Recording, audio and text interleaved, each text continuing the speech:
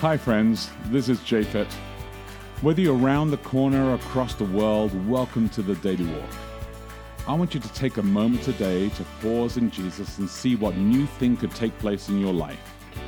At the end of this podcast, you can download our app, Boulder Church, or visit us online at boulder.church to connect. And remember, we would love to hear from you as we prepare for our messages every Saturday morning on the Daily Walk. Good morning. It's Tuesday, October 9. Welcome to Daily Walk. I'm Becky de Oliveira. And I'm Japhet de Oliveira, and let's pray for the text today. All right. Heavenly Father, just want to thank you again for the opportunity to spend some time in Romans chapter 11. I want to thank you for the message today as we read it in paraphrase and feel this fresh perspective. And I ask God for new insights, new application, and new ways to be able to put it into our lives in a really practical way. We ask this in Jesus' name. Amen. Amen. I just was going to point out that today is both Japhet's and my grandmother's birthdays. Oh, yeah. Only that's mine right. died earlier this year, back in February. She would have been 98 today. And yours must be, what, 91? Yes, I feel think, like her yeah. 90th Yes, was because last 90th year, was wasn't last it? year. That's right. Yeah, so it's kind of an interesting coincidence. Okay, it's Tuesday, so I'm reading from the Message, my favorite. And I am reading Romans chapter 11, the entire thing. First subtitle is The Loyal Minority. Mm-hmm. Does this mean then that God is so fed up with Israel that he'll have nothing more to do with them? Hardly. Remember that I, the one writing these things, am an Israelite, a descendant of Abraham out of the tribe of Benjamin. You can't get much more Semitic than that. So we're not talking about repudiation. God has been too long involved with Israel, has too much invested to simply wash his hands of them. Do you remember that time Elijah was agonizing over the same Israel and cried out in prayer, God, they murdered your prophets, they trashed your altars, I'm the only one left and now they're after me. And do you remember God's answer? I still have 7,000 who haven't quit, 7,000 who are loyal to the finish. It's the same today. There's a fiercely loyal minority still, not many perhaps, but probably more than you think. They're holding on not because of what they think they're going to get out of it, but because they're convinced of God's grace and purpose in choosing them. If they were only thinking of their own immediate self-interest, they would have left long ago. And then what happened? Well, when Israel tried to be right with God on her own, pursuing her own self-interest, she didn't succeed. The chosen ones of God were those who let God pursue his interest in them, and as a result received his stamp of legitimacy. The self-interest Israel became thick-skinned toward God. Moses and Isaiah both commented on this. Fed up with their quarrelsome, self-centered ways, God blurred their eyes and dulled their ears, shut them in on themselves in a hall of mirrors, and they're there to this day. David was upset about the same thing. I hope they get sick eating self-serving meals, break a leg walking their self-serving ways. I hope they go blind staring in their mirrors, get ulcers from playing at God. Subtitle, Pruning and Grafting Branches. The next question is, are they down for the count? Are they out of this for good? And the answer is a clear-cut no. Ironically, when they walked out, they left the door open and the outsiders walked in. But the next thing you know, the Jews were starting to wonder if perhaps they had walked out on a good thing. Now, if their leaving triggered this worldwide coming of non-Jewish outsiders to God's kingdom, just imagine the effect of their coming back. What a homecoming. But I don't want to go on about them. It's you, the outsiders, that I'm concerned with now. Because my personal assignment is focused on the so-called outsiders, I make as much of this as I can when I'm among my Israelite kin, the so-called insiders, hoping they'll realize what they're missing and want to get in on what God is doing. If their falling out initiated this worldwide coming together, their recovery is going to set off something even better, mass homecoming. If the first thing the Jews did, even though it was wrong for them, turned out for your good, just think what's going to happen when they get it right. Behind and underneath all this, there is a holy, God-planted, God-tended root. If the primary root of the tree is holy, there's bound to be some holy fruit. Some of the tree's branches were pruned, and you wild olive shoots were grafted in. Yet the fact that you are now fed by that rich and holy root gives you no cause to crow over the pruned branches. Remember, you aren't feeding the root is feeding you. It's certainly possible to say, other branches were pruned so that I could be grafted in. Well and good, but they were pruned because they were dead wood, no longer connected by belief and commitment to the root. The only reason you're on the tree is because your graft took when you believed, and because you're connected to that belief-nurturing root. So don't get cocky and strut your branch. Be humble. Be humbly mindful of the root that keeps you lithe and green. If God didn't think twice about taking pruning shears to the natural branches, why would he hesitate over you? He wouldn't give it a second thought. Make sure you stay alert to these qualities of gentle kindness and ruthless severity that exist side by side in God. Ruthless with the dead wood, gentle with the grafted shoot. But don't presume on this gentleness. The moment you become dead wood, you're out of there.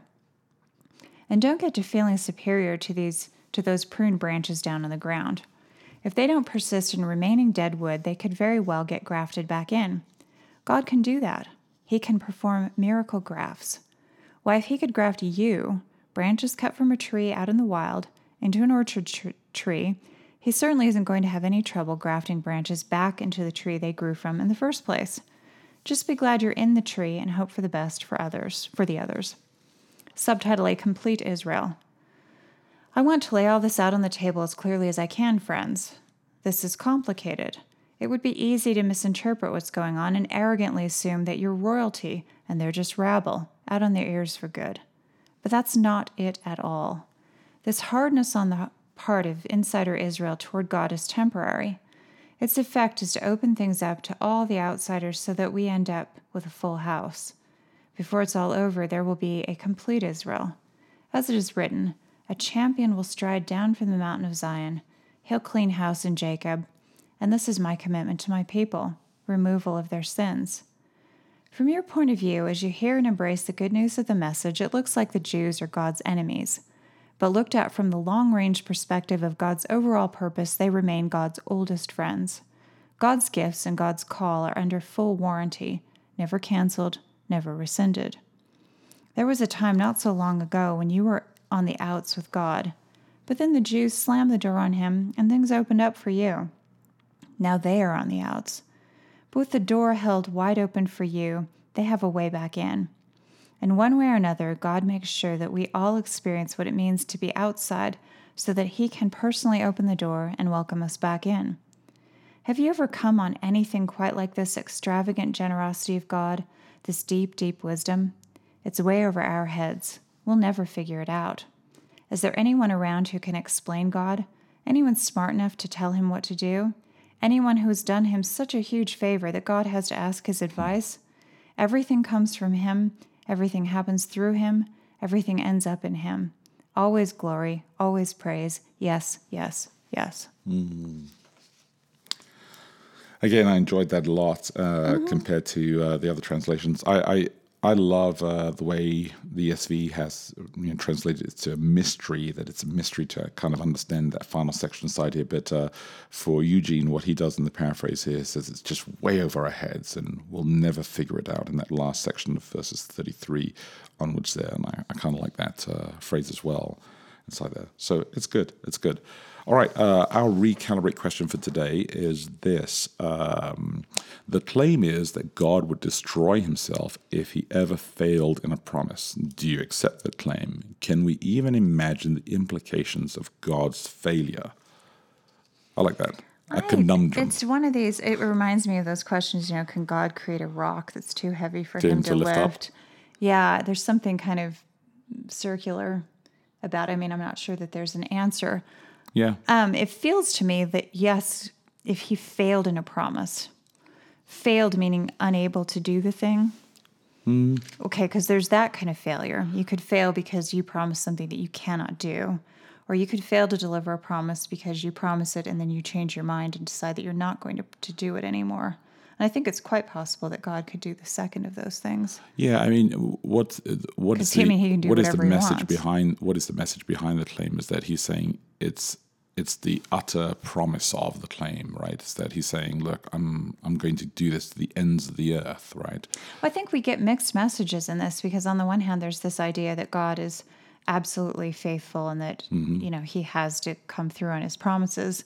But then we're also constantly, especially through Paul, getting this other message that is, hey, you know what? You don't matter. God can do whatever he wants. And what is it to you to say how things should be? I think, So I feel like there's kind of it's even, I just read those verses. Job says Are you it. smart enough to tell? Yeah. And that does come from Job Yeah. quite a bit. And then God rants at Job extensively about, you know, are you this, are you that, are you an eagle? I don't know, on and on and on, right? So it feels like if a person ever does start whining, like, oh, you didn't come through on your promise, then God does tend to say, like, hey, I can do whatever I want. I think there's... Because I'm God. I mean, we talked about this the other day when we were talking about the concept of perspective, right? And I think that's really important as well, that we need to have perspective.